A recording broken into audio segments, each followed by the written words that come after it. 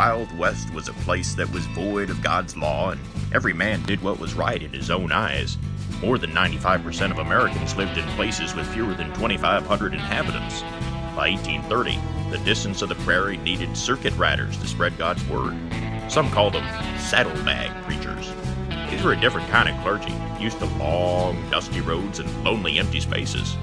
They rode from church to church on horseback. These days, many of those same places still have less than 2,500 folk. The men and women who are called there are still a different breed of clergy. The needs are different, but the call to reach men and women with the message of Christ is still the same. In the spirit of these circuit riders, we aim to meet a few of those specific needs. Welcome to the Circuit Rider Podcast. Here are your hosts.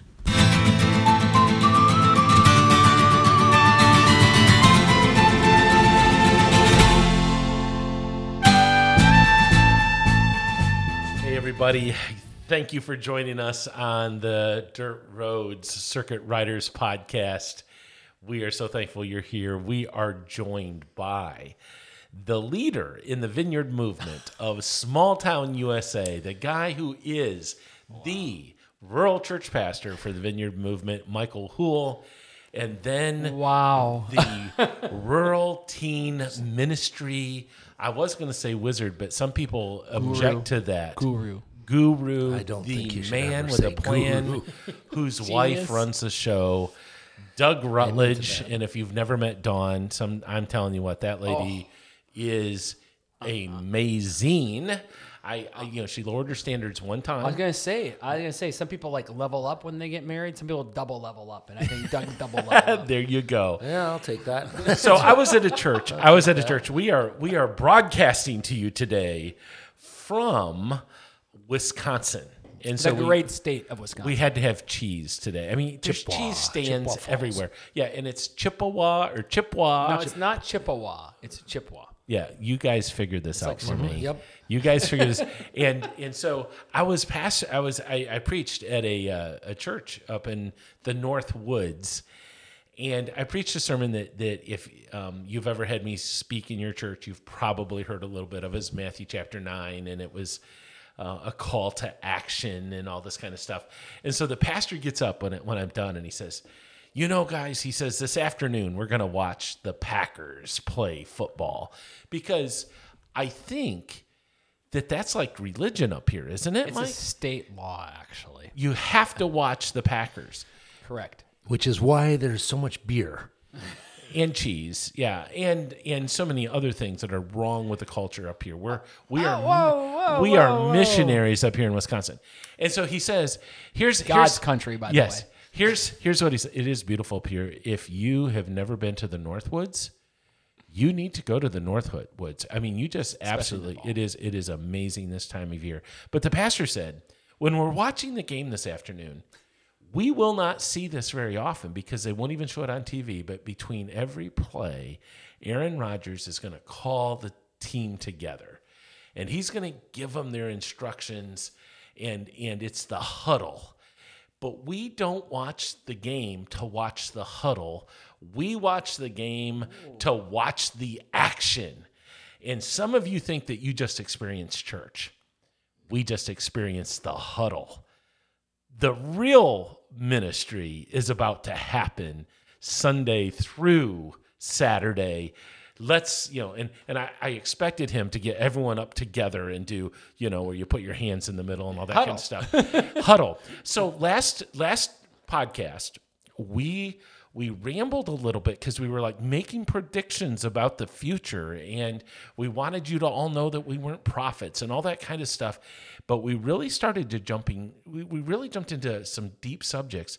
And one of them is, and I'm going to try to summarize it and then I'm going to throw it to you, is that the very role of what a pastor does and what a congregation does is changing. And for those who are going to thrive, we're not saying everyone's going to be like this because, it is what it is. Some people are not going to change, and then someday they're just going to go away. Their organization is just going to go away. But we are convinced that churches that are going to be effective ministry centers in the future are going to be churches where the role of the pastor and the role of the congregation and the goal of what they're trying to do fundamentally changes. So with that, I'm just going to throw it to you guys. Let's flesh that out. We said that we would go deeper. I think the role is really going to change from the sense of this. You're going to be going from the what I call hierarchy model of an I do everything model.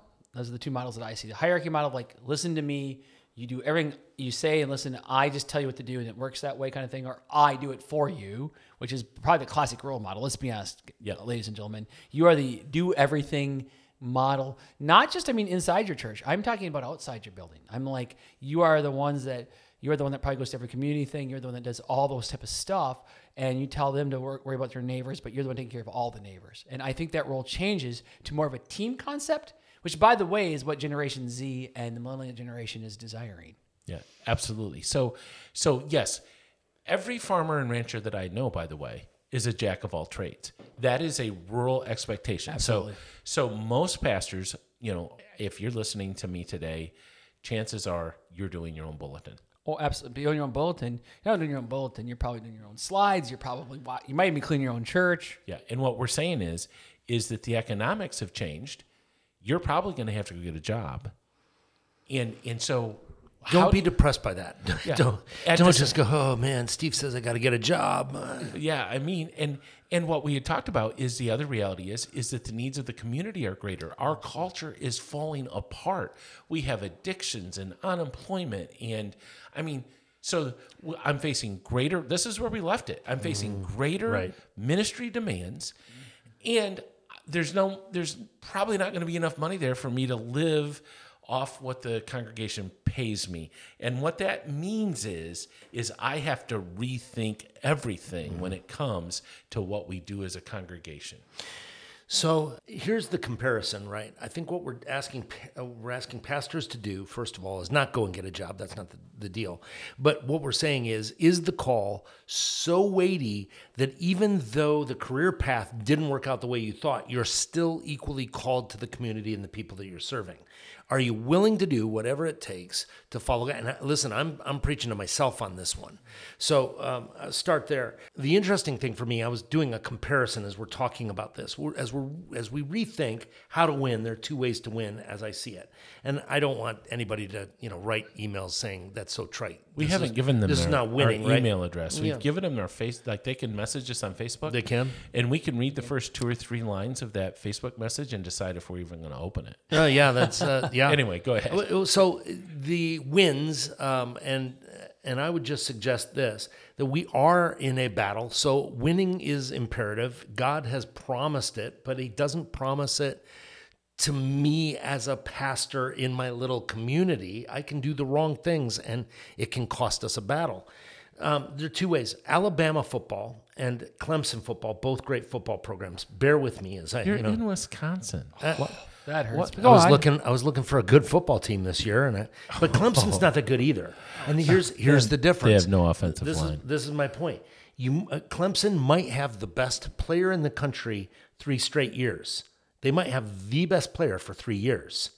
Alabama has the best player in the country 3 years in a row. Yeah, but their and it could be a salary cap different is larger. Sure, it can be a different player each year for Alabama.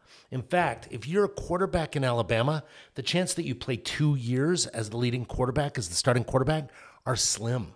Right. Same thing for the great programs now. Clemson was a great team, but they had the single best quarterback in college football for 3 consecutive years. My point is, it's a stretch, but just hang on. Our objective here is to make sure that we have enough people on our team and we aren't relying on the cult of personality that comes from a winning person who might leave our church. And that's happened. Winning people or people who have led the congregation, led the charge, they've left for a variety of reasons. We talked about those a few podcasts ago. Yeah. And we were relying on them. The issue, Steve, as you say it all the time, is that a pastor needs to turn in and look at the team, developing the team. Those are your words. That's where we're sort of heading. Absolutely. So, Pastor, if you go over to Ephesians 4, and you've heard this so many different times, our job is to equip the saints for acts of service. So let's just really get into this. Just peel this back a little bit. As a pastor, I love being the one that people turn to for spiritual advice. I love being the one that is seen as the holy man in the community. I love being the one that is reverenced and is treated special. And I go to the restaurant and someone buys my meal. If I have a restaurant in my town, I don't have a restaurant in my town. I live like 20 miles away from a restaurant. But you understand what I'm saying. We have to give up our Messiah complex. And then, and I'm going to sound like I'm just preaching, and I feel like sometimes I just take over and I speak too much. But then my love for that has attracted people who love to receive that. Right. They love to receive that fine sermon. They love for me to visit them in the hospital. They love, and here's what I'm saying, that is going away. The pastor being the center of all that. Well, I can't do it if I'm bivocational. You can't, and you shouldn't be. Right. We realize, right, that the idea of a full-time pastor in Christianity has only appeared here and there throughout church history. Most of the heroes of the faith, like we go way, way back. I mean, in the Catholic Church, maybe, you had, where they were actually the government running the show. Mm-hmm. But the idea of us being full-time pastors isn't always found in Scripture. I mean, the leading person in Scripture other than Jesus was the Apostle Paul, a tent maker. So what does that mean? I have to allow myself to not be the center of attention, and then I have to tell people who are used to receiving all of my attention that they're not coming in anymore to receive goods and services on Sunday morning, but it truly is a huddle that they now are. I mean, this is a shift in thinking that because we've become self-centered rural churches. I think that leads to an obvious question. Great, Steve. I get you. Bivocational. Don't think I want to hear it, but got to deal with it. How do I do this? How do I shift to a team concept? How do I shift where everybody is actually a minister of the gospel? How do I shift from inside the building to outside the building? Because if it's complicated, it's not going to work. So how do I do it? Pastor, look at yourself first. I mean, if you're not out there, then that's going to be a problem. Look at yourself first. The second thing is realize that most people came to know Jesus for legitimate reasons. They needed Jesus. They needed what he offered. They needed heaven. We have preached over and over again, you can't get there without him. You can't do this yourself. You can't do this yourself. But now when we have to do some stuff, the pastor seems like he's changing his tune and he's saying, you need to do some stuff. You need to work. And I preached recently about spending our inheritance where we're entitled. I'll share this and then Mike, I'll kick to you. In verse 25, Jeremiah chapter 32. So God has painted a horrible picture for Jeremiah. He says, look, you're going to fall. Judah's coming down. The ramparts are built up against the walls. Get ready. The Chaldeans are going to come in. And then he says this really interesting statement, verse 25, yet you, O Lord God, have said to me, buy for yourself a field with silver and call it in a witness, even though the city has been delivered into the hands of the Chaldeans. In other words, Jeremiah, walls are coming down. This thing is not going to survive the way you're used to it. So invest in the lost cause. And I wish that pastors understood we're called to sacrifice, to die on the cross with Christ, and we're called to do this sacrificial thing. And somewhere along the lines, we got some kudos, and we think that's the way it's supposed to be. So I'm going to answer the question that I asked. Yeah. How do I do it? Because I was cheating. It was a setup for myself. So how do you do is very simply start with the premise that Doug said, but moving beyond that. All right, now that you're thinking, okay, well, it's not about me. What's the next step? Because if you've never done it before, it's going to start with a simple word that we all know called relationship. I am convinced that what has happened is, I have a need, you fill it for me, is a awful strategy anyways, and it's no longer even worth your time to do. So that means looking at the people you have. You still pastor everybody. Don't hear me come back to me with a letter saying, you told me I don't have to pastor this person because he's annoying and doesn't want to invest in the community. I'm not saying that. But what you invest in is what you get. And what you give relationship to is what you get. Jesus had 3. And by the way, you can be frustrated if you're 3. Jesus had to have been, because I don't know about you, but Peter would have drove me crazy. And the truth of the matter is, you take time to invest in him. The I see you, what I see in you model, and calling out empowering people is what needs to happen. And what you're doing is you're not asking something outside the way God has created them. Yeah. You're asking the things that God has already created them to do. Absolutely. And Pastor, here's what I want to say here. So you begin to have these I see in you conversations. You begin to teach from the pulpit that we are in this together, that everybody is a minister. All of us are gifted to serve. And it's not that we're gifted to serve the church. We're gifted to serve the community. I mean, we are all missionaries. Right.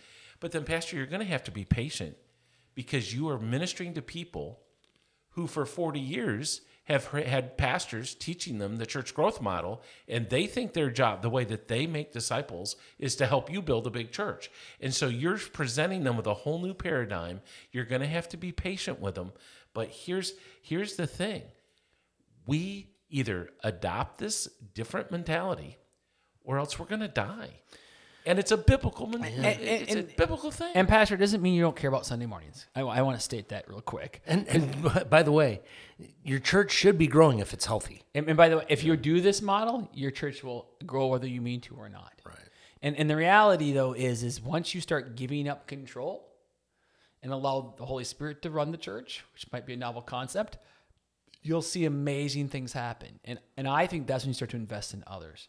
I guarantee you right now there's people in your church who are waiting for you just to do this I see in you moment. And once you do that, you're going to be surprised. You can challenge me on, but there's somebody somewhere in your church that's just waiting for you to call them out. You're going to be surprised by that. And I'll guarantee you this too. Once you start to invest in your community, you will see really good things happen. And not just for your church, but for your community. And I know, Pastor, you probably really love your community for God. We have taught people to come and grow. This is a place where you come and you grow and you grow and you grow and you grow. And I'm not condemning churches that have gotten big. Please don't misunderstand that. I mean, I love big church experience. I love, and some of them are so good at taking care of the people in their flocks. Look, I love that. But the truth is that's not a workable scenario in rural America anyway. And the second part is that it may not ever work again. It might, God's grace.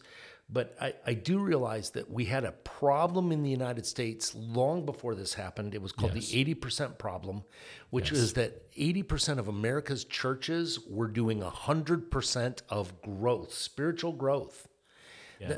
The only thing, they were preaching, they were teaching, they were doing Bible studies, they were doing what they called discipleship, but there was no opportunity for service, no opportunity for missionary work, no opportunity to lead your neighbor to Jesus, and they got used to being pew sitters. Yeah, so like with our ministry, Dirt Roads Network, we had programs where we were meeting online with pastors on a regular basis, and we called them cohorts. And the more that we thought about it, one, we want to be rural, so we want to use words that resonate in a more agrarian culture, with agriculture and all that. But more, we want it to reflect what we really believe. And so we've switched to the word cooperative. In a co-op, there's a common goal. There's some leadership there. I mean, there's some organization there. But everybody comes to the table. Really, there might be a first among equals, but it's really all of us. And we are all here to serve the same Jesus. We have the same goal. We went through a time where people were quoting from Hebrews chapter 10 to us, let's not give up meeting together. And so the focus was on that Sunday morning. But let's go back and just read what that says. Verse 10:23 of Hebrews, let us hold on swervingly to the hope that we profess.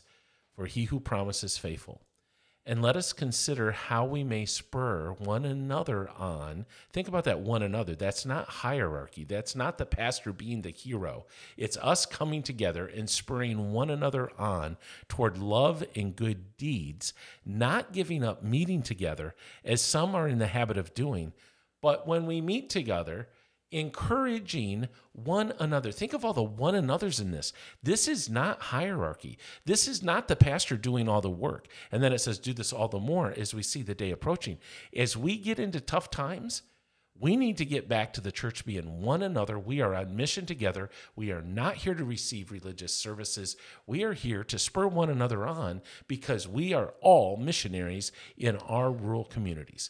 So practically speaking, I would say this. Number one, you're going to have to reteach the purpose of church to your congregation, and take time with it. I mean, you got time. It's a process. Yeah, take time, but begin teaching about the purpose of my being a believer. Reteach that. The second thing that you do is you repray it. So I really do think this. You have to repray, Lord, this is your Holy Spirit communicating to us, and we've maybe miscommunicated it for years.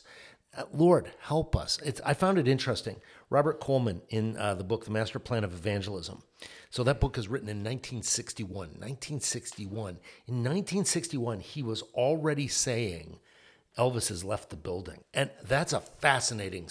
So he was aware of that 60 years ago, that the continued way of doing ministry was going to come to a close. Yeah, that's, we probably need to wrap this up a little bit, but I want to wrap this up with Jesus's perspective of what we're saying. Okay, because I don't think, pastors, I just want to be honest. I go around the country trying to encourage churches to become rivers rather than lakes, trying to help people understand we're in a mission field today. We're not trying to establish churches anymore. We're trying to change communities and make disciples. And so in Matthew chapter 9, and I preached about this Sunday, so you're going to, here's another great sermon illustration for you. Let's say your community's fallen apart. You look at your small town, it is absolutely falling apart. And you look to the scripture to know how to pray. How do you pray when your community's falling apart? How do you pray for your community? Well, guess what? That's the wrong question. Jesus, as he goes through Matthew chapter 9, I want you to just hang here with me for a minute. Jesus, as he goes through the cities and the towns, the villages, the communities of 150 or less, he turns to the disciples. He sees them. I mean, I'm not going to preach the whole sermon, but he turns to the disciples and he says, pray to the Lord of the harvest that this community will change, that people will turn to God, and that they'll start coming to our church. No, he doesn't pray for the community at all. Think about this. He says, pray that the Lord of the harvest will send out workers. His prayer for our little congregation scattered across rural America is that we would be sent out. And of course, I can't tell this without saying that word send out is actually cast out. It's the word that is used to describe Jesus casting out demons. So Jesus's prayer isn't for our community. It's that our churches would get that all of us are workers, and that we're not in the harvest field, we're in church. And that his prayer, the way that we're sitting here in, I cannot say it right, Chippewa Falls. Chippewa Falls. Say it quick. He doesn't. His prayer is for the churches that we be sent out. His prayer isn't for the community. And so this is just a shift that needs to take place. Well, pastors, listen. Thank you for listening to us. We talk about rambling. We might have rambled a little bit today, but this shift is so important. And we'll see you next week. Guys, have a blessed week. Ask the Holy Spirit what he wants you to do this week. He's a little bit better attuned at what you need to hear. We will talk to you in just a few weeks. Thanks for joining the Dirt Roads Circuit Riders podcast.